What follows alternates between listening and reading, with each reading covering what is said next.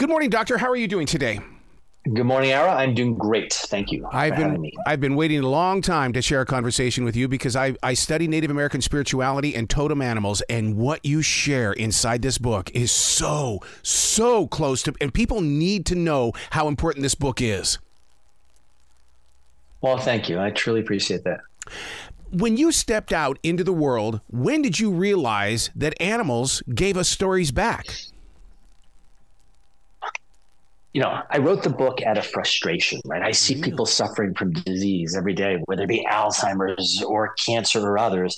And we've been on this earth a million years, still have these animals. And so can we learn from them ways to improve our health, hack our system, if you will, because of their behaviors? I went to the world's expert in all these creatures, and I started to tell them, here are the hallmarks of Alzheimer's, heart disease, cancer, longevity. What can I learn from your animals? And story by story made me more and more excited that we can learn from them how to act differently and really change our health today.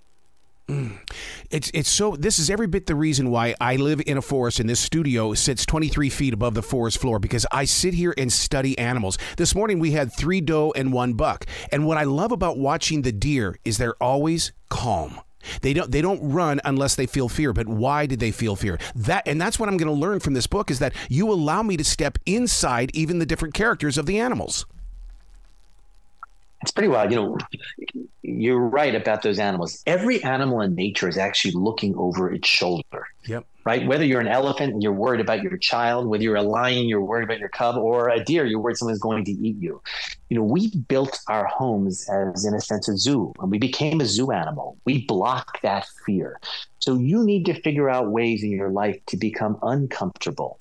And that uncomfort, if you will, that's what stimulates our brain. That's what slows cognitive decline. That's what actually over time gives us the ability to feel hope and optimism. And so we can't lock ourselves in. We have to open up like the animals do. How does the squirrel help us out when it comes to chronic pain? Because it seems like everybody's moaning and groaning these days, but we can learn from the squirrel? Yeah, so it turns out squirrels and pigs have been studied with pain. And pain is in the brain, right? It's how you sense things. Yeah. So the same stimuli to you and someone down the street, you can have a lot of pain and they can have little pain. It's not the stimuli, it's how your brain responds to it. So if a pig actually shares its meal with others, its pain threshold changes. And so altruism makes the good hormones in the brain go up. You feel good when you help somebody. It lowers your pain. And so we need to really look at our brain in that way, that we can control pain by how we do and what we do. It's an amazing, optimistic, kind of different way of looking at things. Wow. One of the things that you introduce inside this book that I'm not familiar with is a cheat sheet. What is this, and how can we incorporate this into our own personal lives? So our creature cheat sheet is basically what we can learn from each creature. You know, I was in Africa, and, you know, an elephant walks by cockily. I say to the guide, they're 40 to 50 times bigger than us. Yeah. And every time a cell divides, it can get cancer. Therefore, they must have lots of cancer. He looked at me and said, elephants get no cancer. So it turns out that you and I have a gene called P53 that corrects error in DNA from inflammation. We have 1 copy. Well, every elephant on every continent has 20 copies of this gene. Wow. So here's a way over time that we can recapitulate, we can prevent all cancer. But today we can learn we have to block sources of inflammation. So whether it be down modulating with a baby aspirin a day, which will reduce the death rate of cancer by 30%, or those Lipitor or Crestor drugs, or blocking inflammation from starting by changing our behavior, that's critical to preventing cancer. One of the things that I enjoy doing is taking a stroll through this forest, because I know that the other animals are out here, and I always feel like that you talked about belonging and helping and things like that. Just helping out another wild animal would help us better, would it not? Yeah, I mean, when you come home and you look at your dog's eyes, your hormone called oxytocin, the love hormone, goes up. Yeah. Well, that hormone turns out to lower blood pressure, change all of your health parameters. So just looking in their eyes makes you feel better.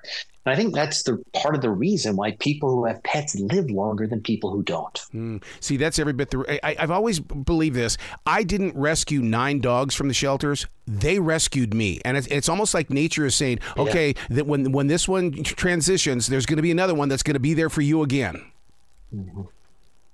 Oh, yeah. I mean, we're social creatures. Yeah. And so, right, the more creatures you have around you, whether they be a dog or a spouse, that's fantastic for living longer and better. Yeah. Giraffes and cardiovascular issues. This shocked me when I read this. It's like, what? You know, Arrow, if your blood pressure was like a giraffe, 300 over 200, wow, your doctor would admit you to an intensive care unit. Yeah. But giraffes can actually tolerate a blood pressure that high. And what's interesting is they have one of the largest hearts on earth because they have to pump blood all the way to that brain. They've evolved the ability to do that. You and I have very small hearts by comparison. When you sleep at night, if you sleep with your head above your heart would have to push to overcome gravity. And you actually don't get good or deep sleep because you can't do that. Really? So if you sleep with your heart and your head around the same level, you get better deep sleep and you feel more restored the next day. That's why people with shoulder surgery who have to sit sleeping up never get good sleep. Oh my man, I'm a pillow guy. I mean, I have to have the more pillows, the better. I just learned something here because of that. Yeah, I mean, listen, long term, it's a good idea to try to get that head and the heart. We call isogravity at the same level. Wow. Or close. Wow. What is it about an anthill that captures the attention of so many people who would like to just sit there and watch it? Is it the peace and serenity of watching people work together, or is it the fact that we don't know what's happening beneath the ground?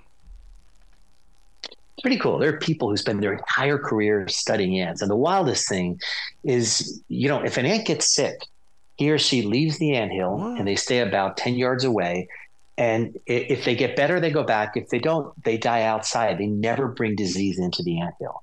That queen ant that gives birth to all the other ants, she lives 40.5 years on average. The worker ants, same genetics, live 6 months. So it's not the genetics that determine how long they live. It's the behavior. And that's the same as in humans. We're in charge of our own health. And I think that's an optimistic, powerful way of looking at things. I raised pigeons as a kid, and I have 3 doves right now. There is something about the way they move their heads that could help us, isn't there? Yeah, I mean, pigeons are amazing. They're looking out, getting visual cues as they move their head in the different directions. And the visual cues help them. They delivered messages during World War I. And they were amazing in that regard. But we as humans, we evolved to hunt and gather, and he or she who could make their way back to the village survived. So physical activity and pattern recognition are key to our brain. So we have to redesign our lives to enable that. So drive a different way to work every day so you actually stimulate that. Rearrange the furniture in your bedroom once or twice a year, and you will slow the rate of cognitive decline. Oh, my God. Simple things like that. And once again, this is every bit the reason why people need to pick up your book, because it gives you the opportunity to accept change as well as to grow with the change. It was a privilege to do this. I mean, and listen, part of my role as a doc is to educate. And so to get information out there so people can today act on it. And it's a sense of optimism. What's going on with artificial intelligence is going to radically change health over the next years. And if we can act today to prevent or delay disease, we're all going to benefit from those amazing things that are happening. Wow. Where can people go to find out more about you, Doctor? Because they need to really dig into who you are and how you've become. Well, like everybody, I've got a website, davidagus.com, A-G-U-S, but the book is on Amazon, Barnes & Noble, any of your local bookstores. Please use it to learn. And I really care to try to make people live better and longer. I love it. Please come back to the show anytime in the future. The door is always going to be open for you. Thank you, Ara. I appreciate it. Well, you be brilliant today, okay? You got it. You too.